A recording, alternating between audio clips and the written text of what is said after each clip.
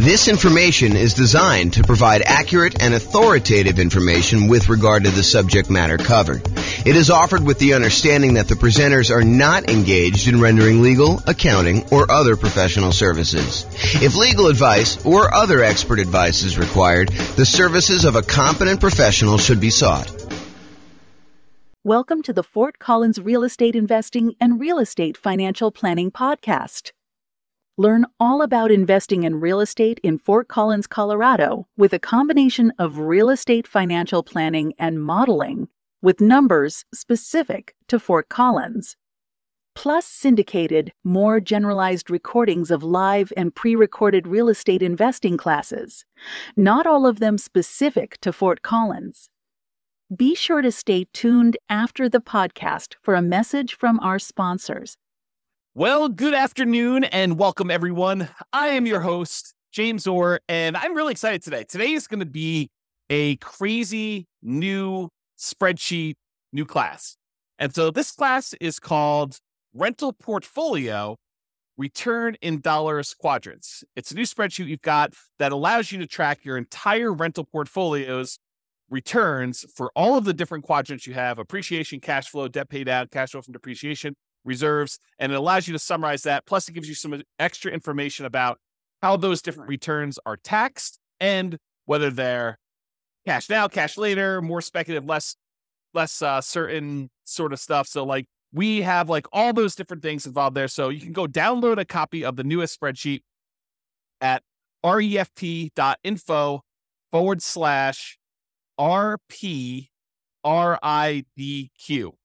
And RPRIDQ stands for Rental Portfolio Return in Dollars Quadrant. RPRIDQ. So refp.info, RIP, not RIP, RPRIDQ. Oh my gosh. I'll put the link in the show notes. There you go. That's what we're going to do. Okay, so as we get started, let me kind of give you some background information to understand like what is happening here and why this spreadsheet is so amazing and why you're going to love it. So the Return in Dollars Quadrant is the trademarked visual representation we have of the different areas of return you get by owning rental property. So this is it on the screen. You've seen this before if you've seen a lot of my stuff, but basically it shows you the 4 different primary areas that you get return when you buy a rental property. The appreciation part of the return, which is the tendency for property values to increase over time.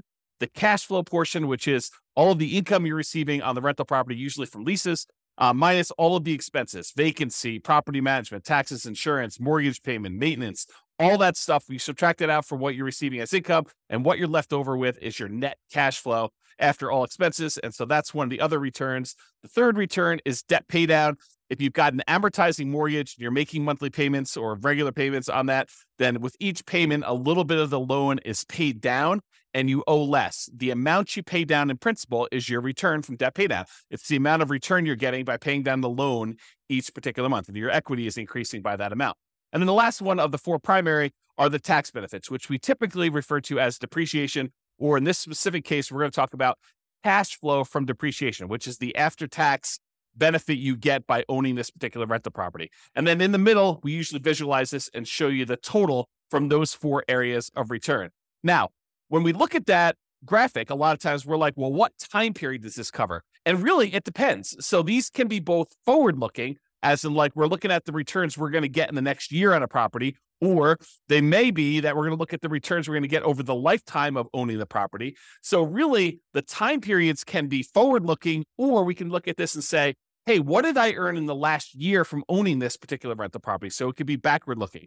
The most common that we use is how much will your property appreciate, have cash flow, pay down on the loan, and have tax benefits from owning the property in the form of cash flow from depreciation over the next year. That's the most common version, but we can do any other version you want. We can do over the entire ownership period. We could do the next 11 years as some arbitrary number, or really whatever you want to do. And this is really a, in quotes, pro forma, or the form that this will take, or another fancy way of saying that, another like more common way of saying that is we're guessing what the return is going to be in the next year. Like when we buy a property, do we know what the property will appreciate in the next year?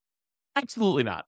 A lot of times we're guessing as to what that will be. Do we know how much the property will cash flow next year? Well, when we know the lease amount, a lot of times we know the expenses that are fixed on the property, like taxes and insurance and, things like that. But do we really know what the maintenance is going to be on the property? No, we can set aside a fund for maintenance. Do we really know what the property management is going to be on that property? No, we can guess if it's in steady state and the property is kind of just humming along and no real big issues. But there can be unusual things that happen in a property, different maintenance, different vacancy, different property management fees.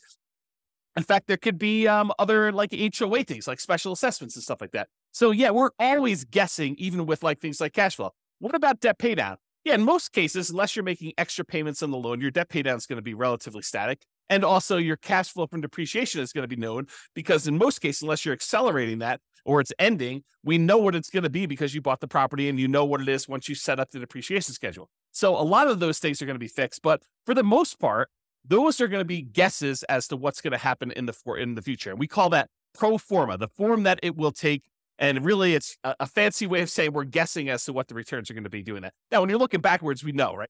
You look backwards and you say, okay, over the last year, exactly how much did this property appreciate? At the beginning, January 1st of the previous year, what was it worth? And then January 1st of this year, what is it worth? And we can look at that exact thing. We can look at exactly how much cash flow we have by looking at what we collected and what all of our real expenses were on the property. We can look at exactly how much we paid down in the loan by looking at the mortgage balance on one date and looking at the mortgage balance a year later on the next date. So we can do those and be very accurate with it, looking backwards, but it's hard to do in the forward, kind of like looking forward into the future.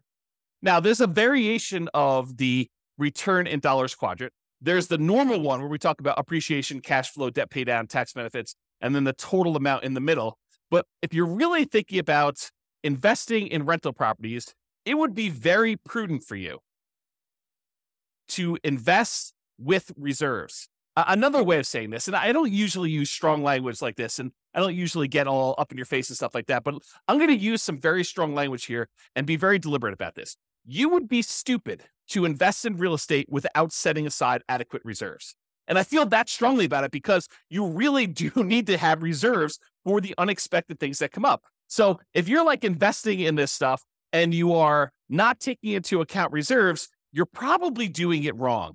And so if you're just looking at your return from appreciation and cash flow, debt pay down, tax benefits, and you're trying to calculate what your return is on, like, let's say a certain amount that you have invested or the amount of equity you have in your property, and you're ignoring the fact that you need to have 6 months of reserves or 12 months of reserves or 24 months of reserves or whatever you set aside for reserves, if you're not taking into account that extra amount for reserves, you're probably not analyzing your deals correctly. This is sort of like the white lie that we tell when we go to cocktail parties. We say, my investment property is doing amazing. I've got no money in the deal because I bought it with a no money down loan and I'm getting this amazing return on it. Well, you wouldn't ever buy that property without having a certain amount in reserve, 6 months of reserves or 12 months of reserves or 24 months or 36 months or whatever it is in reserves. So the fact that you think you're investing in this thing with nothing down is not true. And so that's the lie we tell at cocktail parties about, we're getting this amazing return. Really, we should be including how much we had to invest in the deal and the amount we have to invest in reserves to do that. And if we're looking at return on investment, we should include those reserves as part of what we had to invest in order to get the deal. Or if we're looking at it as return on equity, we should include reserves plus the equity we have in the deal as like the return we're getting in order to continue to hold on to that particular property. Now, as soon as I explain that to you and you're like, okay, James, I'll buy that. The fact that you need to have reserves in order to buy a rental property, that sort of makes sense because we really are not going to buy a property without having reserves in this. Well, as soon as I tell you that, now you have a certain amount of money you have on reserves, we really should look at what we're earning on those reserves that are sitting on the sideline, whether it's savings accounts or CDs, or if we're going to get really risky and do like stocks or bonds or whatever we're going to do in that thing. We can look at the return we're earning on the reserves as an extra return that we are getting by having this property as well. Because if you're going to have the reserve set aside, if you're going to have $10,000 or $20,000 or $50,000 or $100,000 or more, depending on how many rental properties you have and how much you're setting aside in reserves, but if you're going to have that large chunk of money sitting on the sideline, you really should take into account the money that you're earning on that reserve as part of the property. And so whatever you've allocated to a specific property, you should take that return that you're earning on the reserves you have invested elsewhere, no matter what that's invested in, and include that in your return. So we have a different variation of the return in dollars quadrant where we talk about the return we're getting from appreciation, how many dollars the property went up in value, the return we're getting from cash flow, how many dollars of cash flow do we get in that next year as an example, or how much do we pay down the loan in that year from debt pay down, or how much we got in cash flow from depreciation. for owning this particular property. And then in addition to that, the variation with the one with reserves says, how much did we earn on the reserves that we set aside to own this property? And so we have a version of this where we have the 4 primary returns: appreciation, cash flow, debt paid down, tax benefits. And in addition to that, we have an additional one for reserves on the bottom, which is sort of your base of all the things that you kind of need that in order to continue to make this investment elsewhere. And then that gets included in the total as well. So that's why we have a different version for reserves. And that's why you will see on the spreadsheet, there's a section in there for reserves. It's not the amount you have in reserves. It's the return you're earning on the reserves you have set aside in order to own this property. Okay. So there are 2 flavors of reserves. And this is just sort of like by definition. It's like how we define the kind of return in dollars quadrant plus, R6 is the 6-month reserve version and R12 is the 12-month reserve version. But, you could arbitrarily say, hey, look, I'm actually going to set aside 24 months of reserves on all my properties, and I'm going to keep it into a savings account, and which I'm only earning, 1% or 3% or 4% or whatever you can earn at the time by doing that. The 2 flavors we have by default are this 6 months of reserves version, which we assume you're keeping in something really, really safe, like a savings account or a CD or something like that, where you're earning a very small percentage. And we've arbitrarily picked 1% as an example from this. Or you have 12 months of reserves. You have, at least twice as much as you think you might need if you were going to keep it in something safe, but you're going to be able to invest the majority of that in something a little bit more risky, like stocks or bonds. And we're going to just arbitrarily say, not that you're guaranteed to earn 8% in the stock market. We're just arbitrarily going to say you're earning a higher amount. And we picked 8% as just sort of like really rough number to estimate what you might earn in the future by keeping 12 months of reserves on the side. And this class was not intended to be a whole class on reserves. It's really just sort of like touching the surface of this discussion to show you why there are 2 different flavors of the return in dollars quadrant. One where we keep 6 months of reserves and we're earning 1% on that money, and another one where we keep 12 months of reserves and we're earning 8% on that money. And I've showed you 2 different examples of how the returns might look on the same property where you do 6 months of reserves or do 12 months of reserves. And one thing I will point out is the amount you earn from appreciation and cash flow and debt pay down and tax benefits,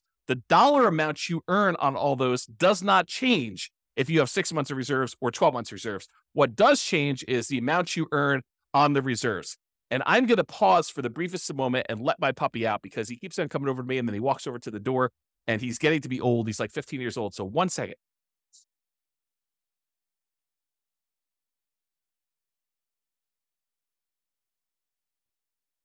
Okay, I'm back. All right, so we just talked about reserves there. So getting back to this return in dollars quadrant sort of idea. You may be familiar with this idea if you've seen any of my classes where I talk about the world's greatest real estate deal analysis spreadsheet. In that spreadsheet, you've seen that when we do the deal analysis, the second chart, the second graphic on the dashboard for doing this is the return in dollars. And we do that for year 1.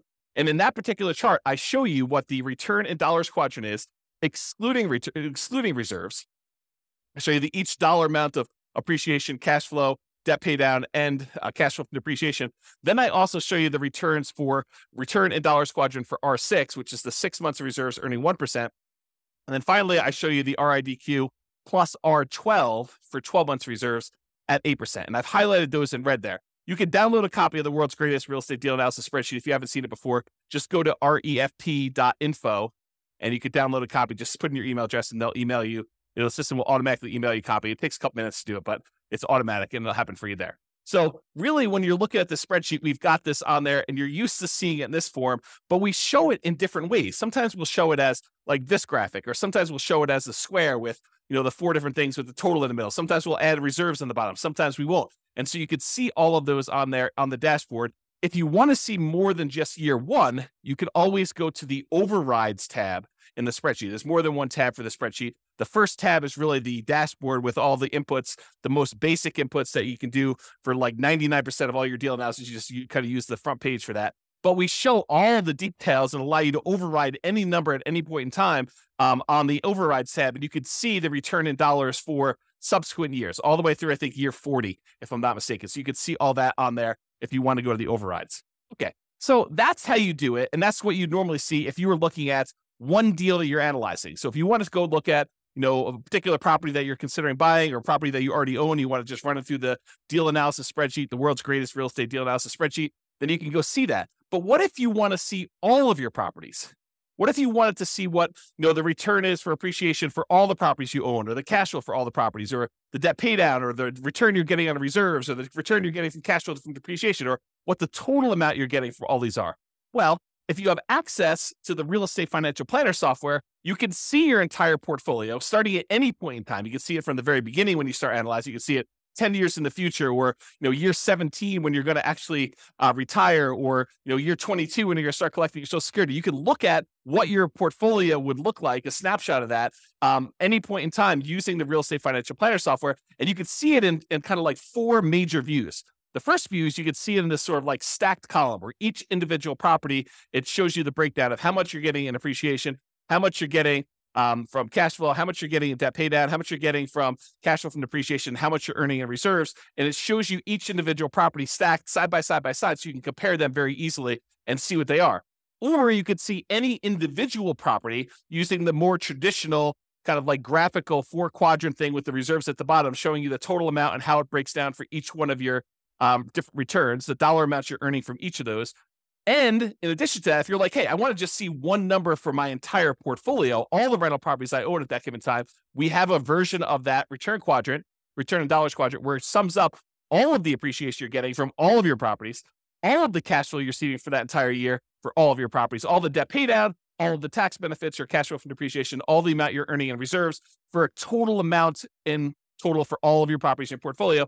And then, of course, if you'd rather see it more of like a table format, we've got that view as well in the real estate financial planner software. And you can access that. Just go to refp.com or realestatefinancialplanner.com, and you can access that software if you have access already. But what if you don't have access to that? Well, that's why we are introducing the rental portfolio return in dollars quadrant spreadsheet. This works in Excel, might work in Google Sheets. I don't know. I didn't test it there. I can't guarantee it might work in whatever the Apple version of Excel is, but I built it in Excel, and that's what we designed it for. And so I know that it works there. But really what this does, it allows you to go in here and enter in all your different properties, then write down all the different appreciations you have for each individual property, all the cash flow you're earning from each individual property, all the debt pay down you're estimating you're going to earn for that particular year, all the cash flow from depreciation you're going to get, and how much you're earning on all the different reserves. Then it will total up how much you earn from all of those things by property and give you totals for all the appreciation for all the properties, all the cash flow from all the properties, all the debt pay down, all the cash flow from depreciation, all the reserves, and then the total for everything for all properties as one big number at the end. And in addition to that, we kind of break down, which I'll go over here in some detail here, about when you receive the money and whether it's speculative type of return or a more certain type of return. And I've also added something that I don't think I've added before on any of our spreadsheets. I think this is new. I create so much stuff, sometimes I forget what I put in other things. But I think this is brand new. When it is taxed, so all the different returns and when they become taxed and how they are taxed. Because different returns are treated differently from a tax perspective. And so we'll go and we'll look at all that. But I just want to show you what the spreadsheet is, and we'll go over details. So how do you use this spreadsheet? Super, super easy, super simple. I tried not to make it really complicated. I may in the future combine different spreadsheets and make them all interact and stuff like that. But I wanted to keep this super straightforward for somebody who's just like, I just want to see the return in dollars quadrants. I just want to look at that. So instructions are this. You enter in your property address. You pick a time frame. Usually it's going to be what's going to happen in the next year, but it doesn't have to be. It can be like, hey, what happened last year, or what's going to happen for the next 10 years of this property. You decide what period of time you want that to be, and then you enter in your estimated numbers for appreciation, cash flow, debt pay down, cash flow from depreciation, and the amount you expect to earn on your reserves for that particular property. And then you update this as frequently as you desire. So you want to do it once a year? Great. You want to do it every month? Great. You want to do it every 6 months? Whatever you want to do, it's designed for you to use as a tool, as a little dashboard for you to keep track of how your properties are performing when you do this. Okay. So that's as simple as the instructions are. And then it does some calculations for you and helps you and displays it in a really nice way. So let's just talk briefly about how you're going to calculate some of these things for the different things you're going to do there. Let's first talk about appreciation. For putting in the number for appreciation, you enter in your property, you decide you're going to do for the next year in the future. For doing appreciation, you usually take the value of the property and you multiply it by what you're estimating the appreciation rate will be. So for example, if you had a arbitrary number, $250,000 property, and it was expected to appreciate at 3% per year, you'd take $250,000 and you multiply by 0.03, and you'd get $7,500 is what you expect that property to go up in value in the next year. That's the only way you calculate it. It's really simple to do that. If it's 4%, you use times by 0.04. If you think it's only going to go up 1%, you do 0.01. If you think it's going to go down in value, you can multiply it by negative point something. So whatever you want to do, you can do it that way. If you want to get fancy and you're kind of like an advanced Excel person, you could totally use a formula here. You could use equals, and then you put the price in there and you multiply it by whatever the percentage you've gotten there is, and it will then calculate what it happens to be. Then at the end of the year, you come back in and you write down what the new value is, and you could change the appreciation rate. You just kind of keep updating your formula if you decide to do it that way. That's appreciation. Cash flow. What we usually do for cash flow is you take the estimated cash flow after calculating all your expenses, like, vacancy, property taxes and insurance, property management, any utilities that you're paying as the landlord. You don't include tenant paid utilities, any maintenance on the property, and your mortgage payments if you've got any of those. So for example, you might have a property that has $200 per month cash flow after all expenses, and you enter that $200 times 12 to get a yearly amount, or about $2,400 for the year as an example here. If you don't know how to calculate this, don't stress. Just use the world's greatest real estate deal analysis spreadsheet. Just go download at refp.info, and you can go ahead and do that, analyze your deal, and it will tell you what the cash flow is. It's the first graphic on there that you can go and just put in the cash flow for that, and then multiply by 12 in order to figure out what it is there. So you don't have to worry about calculating this manually. Just use the world's greatest real estate deal analysis spreadsheet, because it does all those calculations for you, and then just enter in the numbers that you've got there. All right, for debt pay down, usually we'll estimate how much you're paying down on the loan in the next year. Now, you can estimate this, which is really just an estimate because it's not going to be exact, by looking at the amount of principal paid in the most recent mortgage statement. So you go look at your mortgage statement, it'll say, look, you paid this amount in interest and this amount in principal. Just take the principal amount, multiply by 12, and it will give you an estimate of approximately how much you're going to pay off in the next year on that particular property. Now, if you've got an amortizing loan, this is typically going to be a low, conservative estimate, since the amount you do pay on the loan when you have an amortizing loan does tend to increase with each mortgage payment that you make. The more you pay down on the loan, the lower the balance is, the lower the interest that you have to pay on that particular month's payments. And so usually the amount of principal you're paying increases. It goes up with each payment you make. So this is going to be conservatively low. And you can really go look. If you're doing this in reverse, you say, look, what did I do over the last year? You can go look at the last 12 months of mortgage statements and add all those up as to how much you paid in principal if you want to do it that way. For looking into the future, it's close enough if you take the number for the last month and just multiply by 12. Sure, it's going to be off, but it's going to be conservative, and I think that's close enough for what we're doing there. So, for example, if you look at your mortgage statement and it says you paid $100 in principal on your last mortgage payment, just multiply that by 12, get $1,200 in principal for the year, and you enter that dollar amount in there.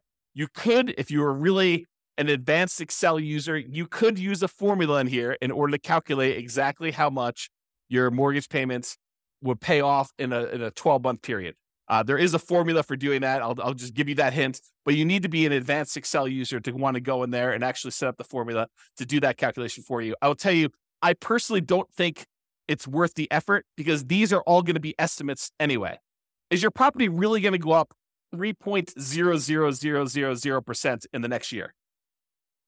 The chance is almost zero that it will go up exactly 3.00000%. It's going to go up a little bit more than 3%. It's going to go up a little bit less than 3%. Might even go down a little bit depending on what the market conditions are doing. So we're guesstimating. We're estimating what this might be in the future anyway. So it doesn't matter if we're like accurate to the seventh decimal place when we're trying to figure out how much you're getting in debt pay down. And yes, it is going to be conservatively low, but this just gives you a rough idea of approximately how much you're getting on a property when you do this. Okay. All right. The next one is cash flow from depreciation.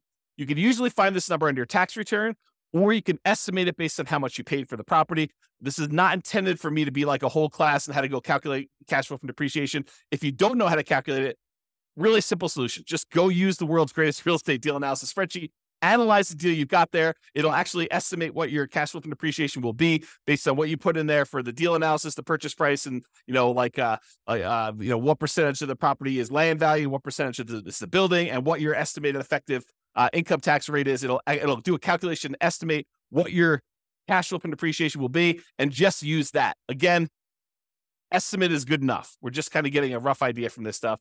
So if you are also, I'll note, if you're doing some type of accelerated depreciation, like you're going to go and itemize, make all the different components in your house. You're going to accelerate your depreciation by moving everything forward to improve your cash flow on your particular property in the short term. Then realize that you might need to adjust these numbers to make it more accurate, but just estimate it, get an idea, and then you can go firm those up later if you need to, or go talk to your CPA if you have a CPA doing your taxes for you. So just do that and realize that depreciation goes away after 27 and a half years on residential properties, unless you've accelerated it and you've got to go up even faster than that. But in most cases, 27 and a half years, it's going to be zero after that. So if you own the property for more than 27 and a half years, been renting it out for that period of time, it's going to be zero for your depreciation number. All right. And this is just another note on this estimating and annualizing. How do you estimate things like cash flow when things are changing in the middle of your year? For example, you're doing this analysis in July. Well, in January, your taxes are probably changing. And there may be a new lease coming on in May, which is going to increase the rents or decrease the rents, depending on what's happening in your marketplace and what you were able to get last time. So you're not going to be able to say my cash flow is $200 a month and multiply by that 12 because it's only an estimate, because your taxes are going to be different in January, and your May lease is going to come up, and there's all these different things that are happening where things are changing in the math that you're doing to calculate this. Estimating is okay. Don't stress about this. This isn't like precision forecasting to begin with. Your property expenses like maintenance are also likely to change. They're going to be different than what you're estimating anyway. So don't worry about it. Just kind of use some rough numbers. We're trying to get like a ballpark of how well this is doing. Take a month of cash flow, multiply it by 12, and consider that good enough. Is it going to be exact? No. Could you take the extra time to make it more exact by going there and say, well, my taxes are going up in January. Here's what I think they're going to go up to. And so let's go ahead and change, 4 months of the time that I'm doing this to be that. And oh yeah, by the way, the lease is going to renew, and I think I'm going to raise the rents by this amount and going to do that change. And maintenance, I think on a property this year going to be higher because the tenant's been living in the property rough. And so I've got to estimate that. Sure. Could you go and do that and make it more accurate? Absolutely. Could it be really accurate if you're looking for the last 12 months and kind of doing this in reverse? Absolutely. But for now, just take a number and just estimate and make it accurate.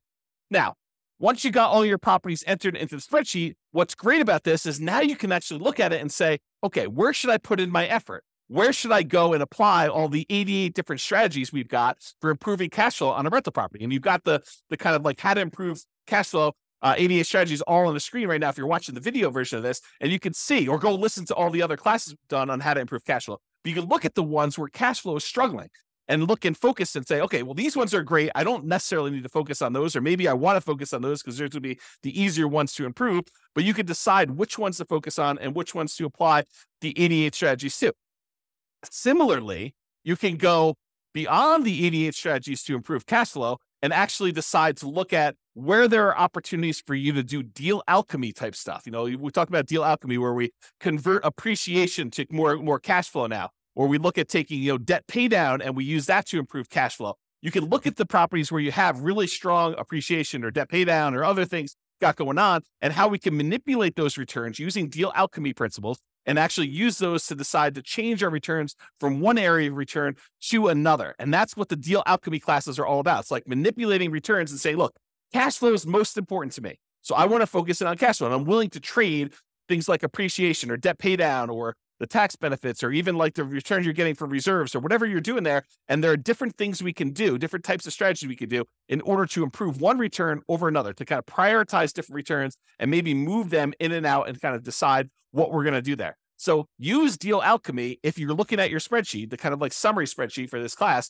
and decide which ones that you want to do. So their entire class is on deal alchemy. I'm not going to go into that, but that's how it's worked. That's how it works. All right. This is what I think is a new slide. How returns are taxed.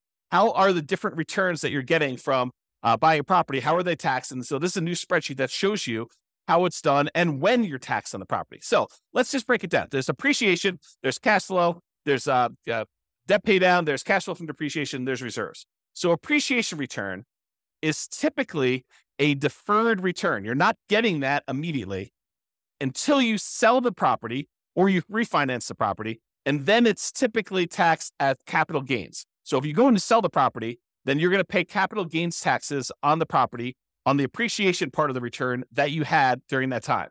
However, there are a lot of caveats to the appreciation one. However, you're taxed on this increased value via increased property taxes immediately.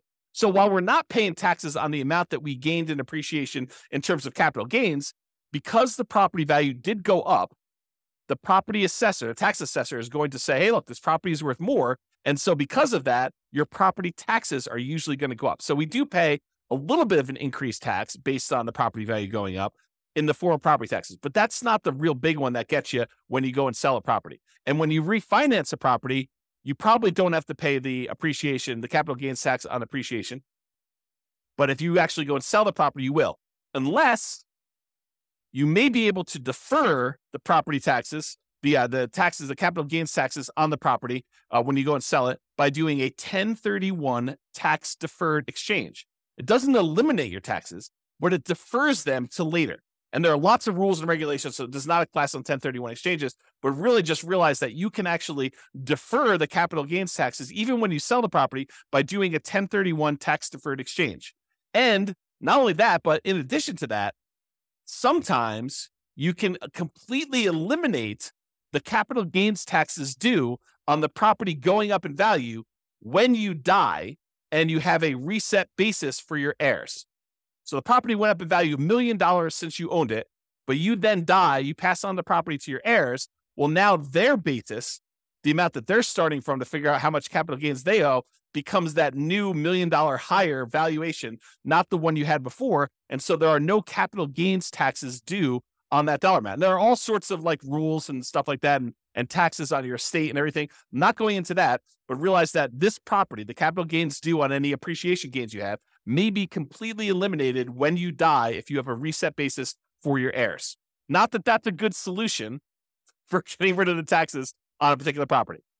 And if you happen to sell the property in less than a year, the appreciation is typically taxed as ordinary income instead of that long-term capital gains that we've been talking about. So there's a lot of like asterisks associated with the appreciation return, but that's the overall idea. It's deferred taxation, and it's typically taxed as capital gains with a lot of like asterisk caveats to those things in there. Let's talk about cash flow now. Cash flow, after all your expenses, is typically taxed as ordinary income in the year that you earn it. So the year that you get that cash flow on the property, you're typically paying taxes on it, and it is typically taxed at an ordinary income tax rate. Debt paydown is typically taxed as an ordinary income in the year that you earned it. So the amount that you pay down that loan, that amount is usually taxed. Okay. It's some people consider it part of the cash flow number, right? Like the amount of money you're getting minus the expenses, because you can only subtract the interest as an expense. You can't subtract the amount you pay in principal. You can't subtract the full mortgage payment. You can only subtract the interest part of the mortgage payment that you're paying. So the amount that you pay down in principal is actually a weird version of cash flow in the sense only of taxation. Okay. So really the amount you pay down in principal on the loan, that is typically taxed as ordinary income in the year that you earned it. Cash flow from depreciation, this is typically applied in the year that you earn it, and it reduces the qualifying ordinary income that you have. So it's a way of reducing the taxes you would need to pay. And there's lots of caveats and exceptions and rules related to this. But generally, certain qualifying income can be reduced by the amount of gross depreciation. And if you figure out how much that gross depreciation was, you multiply it by your tax rate, you could find out how much extra money you have in your pocket at the end of the year by not having to pay those taxes in. And that's what we're calling cash flow from depreciation. It's the dollar amount that you didn't have to pay in taxes by owning this rental property. Okay. And so that's how that is taxed. Usually the year it's earned, and it's reduced as ordinary income. Now, there is a weird thing also about cash flow from depreciation, and that is if you don't take it, they assume that you did take it. So it's not like you could just opt out. And if you don't qualify to take it, in many cases, you can hold that over. You can kind of like set it aside and take that deduction later on when you do finally qualify for it. So it's not like once you can't take it in that year, you lose it. You can actually set it aside and kind of like budget for it. Talk to your CPA or tax advisor about how that works for your specific situation. And then finally, the returns from reserves are typically taxed as ordinary income in the year that it was earned. So if you have money in a savings account, or you have money in CDs or the stock market, and you're earning on that particular money, you're getting a return on that, that's typically taxed as ordinary income in the year it's earned. Now, again, seek a professional to verify this for your situation. I am not a tax expert by any stretch of the imagination. I've had zero tax training, but this is just like my knowledge of the topic. So as a starting point for you. All right, next two things on the spreadsheet. These are like on the bottom here. You can kind of see. So it is the when is this money received? Not all of the returns you're earning are received immediately. Some of them are received later. Some of them are received like right now in the year that you're earning them. So the some returns you receive right away, which we call cash now returns, you get that cash now, so you're earning it right away, is cash flow from the property. The cash flow from depreciation, those tax benefits you get by owning the property, you get that in this year for the taxes that you do. And then also the returns you're getting from reserves. So those are the three areas of returns, the three returns that you get to keep now. You get to earn this year or this month that you get whenever you kind of receive those. And depends on how you structure everything. But really, it's like you're not delayed in getting those. Now, some returns you receive when you sell a property or when you refinance a property, we call those cash later returns. And those tend to be appreciation, the tendency for property values to go up over time, and paying down the loan, debt pay down. Really what we're talking about is accessing the equity in your property. When property values go up and you owe and the loan goes down, the amount of equity you have in your property actually increases. And then how do we get at that equity? Usually we get that equity either by selling the property or doing some type of cash out refinance. And so in order to get access to that cash later returns, the equity you built up in the property, you need to wait a while. You need to sell the property or refi it. Okay, so that's when you receive the money. So you can see the total amount for cash flow, total amount for cash flow from depreciation, total amount from reserves, and then it will sum up all those and show you that. In this particular example, $12,960 between all three of these returns is how much you're receiving in your returns for cash now. And then a much larger amount is cash later. This is a lot of times why when people talk about real estate, they refer to it as a wealth building asset because a lot of the returns you're earning are cash later returns. You're not getting this in year one unless you're doing some weird deal alchemy where you're able to move the returns from cash later up into the cash now. That's part of what's happening with deal alchemy. You're manipulating the returns like appreciation and debt paid out, and you're deciding to move it into returns like cash flow. And that's how it's think about manipulating it. We're moving it from cash later to cash now. And it's not always a one-to-one trade, as I talk about a lot in deal alchemy. Okay. So you get the idea about when you receive the money. Speculative or certain. So some returns are more speculative, uncertain. They're more market dependent in nature. We don't know really what's going to happen. For example, do we know how much a property is going to go up in value in year one? Absolutely not. It's purely a guess. We think it's going to be 3%, could be 24%, could be negative 24%. We really don't know. We have a tendency to think that over a very long period of time, real estate tends to appreciate about 3% a year nationwide. Lots of different exceptions to that, lots of different market conditions happening. And so really, the appreciation return is very speculative or uncertain in nature. We really don't know what's going to happen. And to a similar degree, cash flow is also more speculative and less certain. A lot of people think, I've got a fixed lease. I'm definitely going to get at least $200 a month on this particular property. And that's a pretty certain thing. Oh, no. That is definitely not true. I mean, you could have a tenant who, stops paying on your mortgage, then you're not getting $200 a month, or stops paying on their lease rather, and you're not getting that amount of money. Or, there's a lot of maintenance on the property. You need a new roof and that's $10,000. And you thought you were going to get $200 a month. Well, now you're negative $7,500 for the year when you really think about that. So no, cash flow is not that certain. It is definitely more speculative. And who knows how much rents will go up in the future. They might go up 3% next year. They might go up 5%. They might go up negative 5%. They might go up negative 10%. We really don't know. It's a lot of market dependency there. There's a lot of market speculation and risk and uncertainty. There's a lot of variation in what we're going to see. That's another way of describing this is like how much variation are we likely to see in these things? Similarly with reserves.